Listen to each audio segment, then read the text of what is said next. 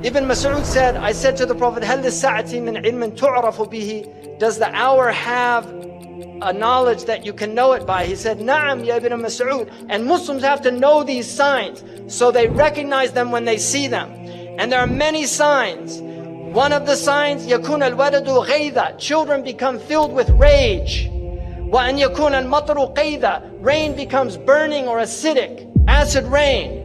وأن تفيض الأشرار فيضا, you'll see evil people spreading widely. يا ابن مسعود إن من علامة الساعة وأشراطها أن يؤتمن الخائن وأن يخون الأمين. People will trust treacherous people and they will consider trustworthy people treacherous.